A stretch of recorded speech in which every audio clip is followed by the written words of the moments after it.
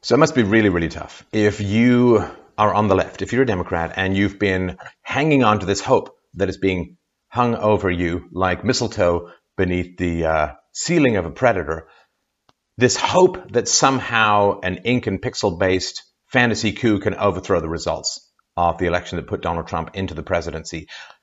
My God, what a time to be alive. What a time to be in the alternative media, watching the enormous, massive, self-inflicted seppuku wounds of the mainstream media that seem to be going through an extraordinary phase of truly manic and delusional self-destruction. It really is opening up the fissures, to me, of a giant mental health crisis, not just in America, but in the West as a whole, particularly as the Trump economy continues to add more and more jobs, more and more opportunity, as it looks like he's got his tax cuts, as he has moved the embassy to Jerusalem, as has been promised by both Democrats and Republicans for the past couple of decades.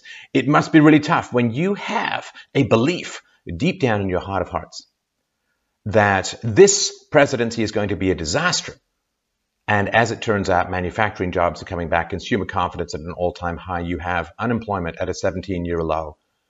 You have, almost 250,000 jobs just created over the last month. Astonishing stuff. It's very, very tough because it means that you've been lied to about cause and effect. You've been lied to about the free market. You've been lied to about the effects of smaller government and less control. Remember, it was Obama who said, well, these manufacturing jobs, they're not coming back. What does he have? A magic wand, referring to Trump? It's like, well, no, he has some understanding of the free market because he kind of actually did work in the free market for a while, unlike the community organizer who hid out in academia for his career and never tried to sell anything to anyone other than lies, debt, and fiat currency manipulation. So it's an amazing thing to observe this. I thought there was going to be this massive assault on the mainstream media, but they are simply disqualifying themselves from any rational consideration. Let's just look at what happened just this month, December the 9th. It's just December 1st, 2017. So ABC News chief investigative correspondent Brian Ross reported that former Trump National Security Advisor Michael Flynn is ready to testify, quote, against President Trump, end quote. And that then candidate Trump ordered him to make contact with the Russians. This is the big, for those who haven't been following, this is the big collective delusion going on in the left, that the Russians hacked the DNC and released all the emails through WikiLeaks to help Trump and blah, blah, blah, blah, blah. This is insane. It's such a fundamentally insane thing because even if it was true, who cares? If your brother goes out and strangles a hobo, are you really mad at the security camera that caught him doing that? Hillary rigged the election. There was horrible stuff going on in the DNC. And the fact that this all came out as the result of a leak, to get mad at the leak is to have a moral compass so far out of whack. I don't even know in what dimension it could possibly exist. Maybe the upside down. So this idea that Trump ordered Michael Flynn to make contact with the Russians before the election. Ooh, collusion. Of course, none of this would prove anything, even if it were true. This is the weird thing. Like, even if all this stuff's true, what does it mean? So Brian Ross, ABC News chief investigative correspondent, said, quote, he, Flynn, has promised full cooperation to the Mueller team. He's prepared to testify, we are told, by a confidant against President Trump, against members of the Trump family and others in the White House. He is prepared to testify that President Trump, as a candidate, ordered him and directed him to make contact with the Russians, which contradicts all that Donald Trump has said at this point. All, I tell you. Later, Ross issued a clarification. Quote, a clarification tonight on something one of Flynn's confidants told us, and we reported earlier today. He said that the president had asked Flynn to contact Russia during the campaign. He's now clarifying that, saying, according to Flynn, candidate Trump asked him during the campaign to find ways to repair relations with Russia and other hotspots, and then after the election, the president-elect told him to contact Russia on issues including working together to fight ISIS. See, that seems kind of important. It's, man illegally and unlawfully occupies the corner suite. Oh, wait, no, actually, that was after he was hired and given the office. So maybe that's a little, it's mad. But they're so desperate for this stuff. They're so desperate to maintain to their base, like their delusional base. They're full of hatred and paranoia and fear base. They're so dedicated to maintaining the delusions in a very unhealthy way of their base that they'll grasp at any of these kinds of straws. And when you really, really want something to be true, that's kind of when you got to be your most cautious, because that's when your confirmation bias is going to kick in, but they don't care. They're not about the news. They're about control, manipulation, and appeasing a hysterical base. ABC News statement about this said, "We deeply regret and apologize for the serious error we made yesterday. The reporting conveyed by Brian Ross during the special report had not been fully vetted through our editorial standards process. As a result of our continued reporting over the next several hours, ultimately we determined the information was wrong, and we corrected the mistake on air and online. It is vital we get the story right and retain the trust we have built with our audience. These are our core principles. We fell far short of that yesterday. Effective immediately, Brian Ross will be suspended for 4 weeks without pay." That is a very, very big deal. And of course, they should be transparent about their process, as all of these places should be transparent about their processes. How did it come about? What steps were taken? What steps were missed? Who was responsible for missing them? Who was responsible for not vetting? But they generally are not very revealing about this process. All right. December 5th, 2017, Mueller subpoenas Deutsche Bank for Trump's bank records. So Reuters reported that, quote, "Special counsel Robert Mueller has asked Deutsche Bank to share data on accounts held by U.S. President Donald Trump and his family," a person close to the matter said on Tuesday. Germany's largest bank received a subpoena from Mueller several weeks ago to provide information on certain money and credit transactions, the person added, confirming a report by German daily Handelsblatt. German must always be yelled. Published on Tuesday, Deutsche Bank rejected demands in June by U.S. House Democrats to provide details of Trump's finances, citing privacy laws. Now, and just by the by, this is all supposed to be looking for Russian collusion, Deutsche Bank stuff from many, many years ago. Well, I mean, talk about a fishing expedition, right? I mean, this is how sad it is, and what a confirmation is that they can't find anything. White House lawyer Jay Sekulow said, quote, "We have confirmed that the news reports that the special counsel had subpoenaed financial records relating to the president are false. No subpoena has been issued or received. We have confirmed this with the bank and other sources." Press Secretary Sarah Huckabee Sanders said, "We know that it hasn't happened up until this point and that the reports out were totally false." And again, the media got ahead of their skis a little bit in pushing and driving that story that wasn't true. Very interesting. Now, something else that I called quite some time ago with the Roy Moore yearbook forgery. So as you know, Roy Moore was accused of being mean, of grabbing at this woman, but the fact that he'd signed this yearbook in 2 different colored inks, and they held up a photocopy so you couldn't tell, and whenever her lawyer, Gloria Allred, not just a last name, but I think a statement of political preference, was asked, "Have you confirmed that it's not a forgery? Can you guarantee us that it's not a forgery?" She just, squirrel. So December 8th, 2017, Beverly Young Nelson admitted that she forged a portion of the infamous high school yearbook that she and attorney Gloria Allred used as proof of her accusations against U.S. Senate candidate Roy Moore. Nelson admits she did make notes to the inscription, ABC News tells us, but the message was all Roy Moore. "Beverly, he signed your yearbook," ABC News reporter Tom Lammeth says. "He did sign it," she replies, "and you made some notes underneath." "Yes," Nelson says. Now, some of these so-called fact-checking websites have objected to Breitbart News' use of the term forgery. PolitiFact labeled the claim pants on fire, and Facebook has even attached a pop-up warning to a Breitbart article about the alleged forgery, because they're all about the neutrality, right? So Black's Law Dictionary defines forgery as, and I quote, "the act of fraudulently making a false document or altering a real one to be used as if genuine.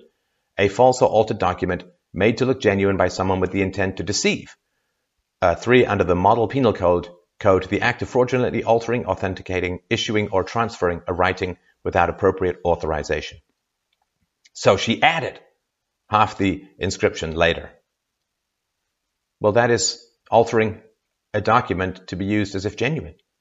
A false or altered document made to look genuine by someone with the intent to deceive. It's not that complicated, people. Here's the question. Did this horrible, horrible woman ever say, well, I added the stuff underneath. I added the stuff underneath the inscription. No, she never did. So that's important, the fact that she didn't say it, because if she had said it, then nobody would take anything she said seriously. Horrible, horrible stuff. And although it should never be the case, I guarantee you, or at least I strongly predict, that this woman will not receive any negative repercussions for this forgery. She will not. It's just the way it works. It's female privilege that continually gets mistaken for male privilege, which never seems to exist. Hey, why didn't Roy Moore just use his white male privilege to make this story go away? Anyway. Now, the big one, just yesterday, December 8th, 2017, the fake Donald Trump Jr. WikiLeaks story. So yesterday, CNN published an article titled, "Exclusive Email Shows Effort to Give Trump Campaign WikiLeaks Documents," and reported that Trump's team was sent an email on September 4th, remember that, September 4th, 2016, offering a website and decryption key to the team. CNN's report noted that it had not seen the email, but that it was described to them by multiple sources. According to that description, it was sent from someone called Mike Erickson and was addressed to Trump, Trump Jr., and Trump Jr.'s personal assistant. So what did CNN say? The most trusted name in news. CNN said, congressional investigators are trying to ascertain whether the individual who sent the September email is legitimate and whether it shows additional efforts by WikiLeaks to connect with Trump's son and others on the Trump campaign. The email also indicated that the Trump campaign could access records from former Secretary of State Colin Powell, whose hacked emails were made public by a Russian front group 10 days later. Dun, dun, dun. So, hours later, the Washington Post reported that the email was actually drawing attention to information that was already publicly available and that CNN had got the date wrong. See, this is important. And again, not that it's true, but even if it was true, the fact that there was information damaging to Hillary Clinton and to the Democrats as a whole in the WikiLeaks emails, it doesn't matter whether you got a hold of them earlier or later. The information remains the same. The collusion and the corruption and the vote blocking of Bernie Sanders remains the same. It doesn't matter when the videotape of your brother strangling the hobo got out. The question is, did your brother strangle the hobo or not? It's insane. The amount of garbage and detritus and confusion and mayhem. I mean, this is the squirming, lying crap of a kid with chocolate all over his face saying, I didn't eat any chocolate. It was my invisible friend. It was a ghost. It was space aliens. It was the Russians. The Russians ate the chocolate. So, yeah, this idea, WikiLeaks just gave some secret backdoor information ahead of time to the Trump campaign. Even if it was true, and it's not, it would be ridiculous to think that Julian Assange would do anything like that. And ridiculous to think that Donald Trump Jr. or these other people would not have talked about that. I mean, come on. So, yeah, CNN had got the date wrong. The Post reported that the email was actually sent September the 14th, not September the 4th, as CNN claimed. The difference in the date is vital, as WikiLeaks had reportedly sent out the information linked to in the email on September 13th, making it publicly available. See, you know, if you've got something in your house that you don't really want anymore, like you got some, I don't know, some coffee table or something like that, right? And CNN writes and says, Bob stole the coffee table from inside Jim's house. And we know that because the coffee table is in Bob's house. And then it turns out that everyone knows that Bob took the coffee table, put it out on the lawn and said, take me, with a sign on it. And that's where Jim got it from. It's kind of important to get the timing right. But again, even if it was all true, which it's not, it still wouldn't make any difference about whether or not there was terrible stuff going on in the DNC. So CNN said, correction. This story has been corrected to say that the date of the email was September 14th, 2016, not September 4th, 2016. The story also changed the headline and removed a tweet from Donald Trump Jr., who posted a message about WikiLeaks on September 4th, 2016. The changed headline is, at time of writing, a much less spectacular email pointed Trump campaign to WikiLeaks documents. The exclusive tag had also been removed. The updated copy also said, it has now obtained a copy of the email which lists September 14th as the date sent and contains a decryption key that matches what WikiLeaks had tweeted out the day before. Now, how on earth does this end up getting out. Now, CNN says, well, we had 2 sources. Come on. Come on, you got 2 sources, right? And I have a mohawk. Because if you have 2 separate independent sources that both saw this email, how would they both get the date wrong by 10 days? Come on.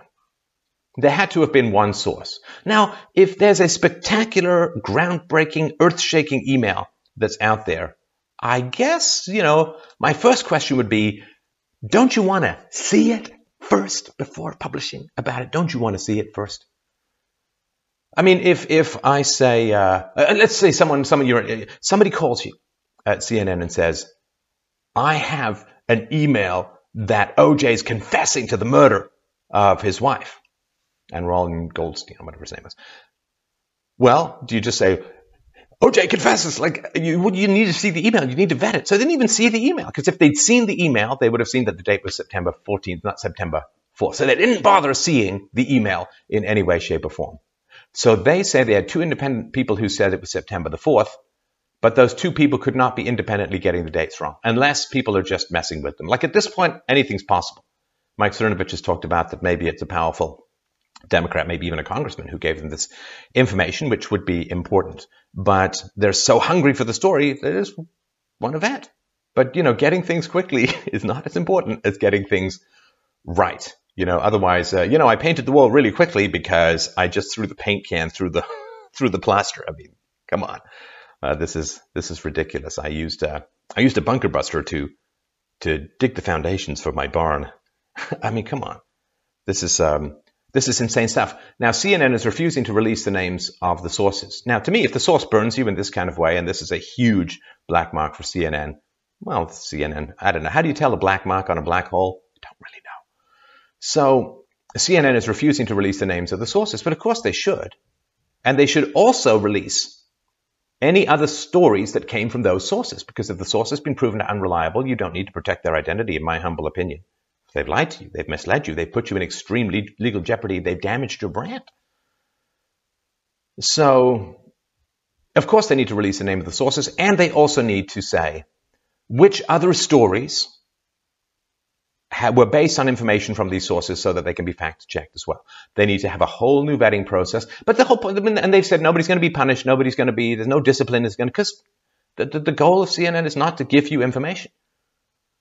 The goal is to give you the dopamine of massive relief by continually undermining the presidency of Donald Trump. So there's a lot of people out there, as the free market opens up and jobs are available and opportunities are available, then they can no longer claim to be as victimized, as underdoggy, as paralyzed, as ground down by the system and so on. Well, I'd like to get a job, but there aren't any jobs out there. Well, when there are lots of jobs out there, that excuse wears thin. And there is, of course, this great fear and this great worry that, almost half of Americans are significantly dependent on the government for major sources, if not all, of their income. The welfare state cannot last. The whole point of the Trump presidency is to transition people from the welfare state into the workforce so that you get a soft landing when the money runs out. And hopefully the money won't run out if you can get enough people to transition from welfare to the workforce. But there's a lot of people out there that have been on welfare for so long. They've been on unemployment insurance for so long. They have lost their skills. They haven't kept present. And they're freaking out. They're panicking. They've got lifestyle choices and decisions, some irrevocable, maybe having kids with, the wrong guys. And they are freaking out at the very possibility that the gravy train might be coming to an end and they might have to transition it as being productive members of society. There's a lot of freakouts about this. And there is this great desperation that somehow the freedom that is accruing, the opportunities, the positivity, the potential that is accruing to the American economy, it's really causing a lot of people to freak out and panic. And I'd say don't. I'm sorry that you were lied to. I'm sorry you were lied to about the free market. I'm sorry you were lied to about the possible eternal continuation of government benefits. This can't happen mathematically. That which cannot continue will not continue. I'm sorry you were lied to about all of this. But it's not Trump's fault, and it's not the fault of the people who want to be free. So I hope that you will recognize all of this. I hope just turn these people off.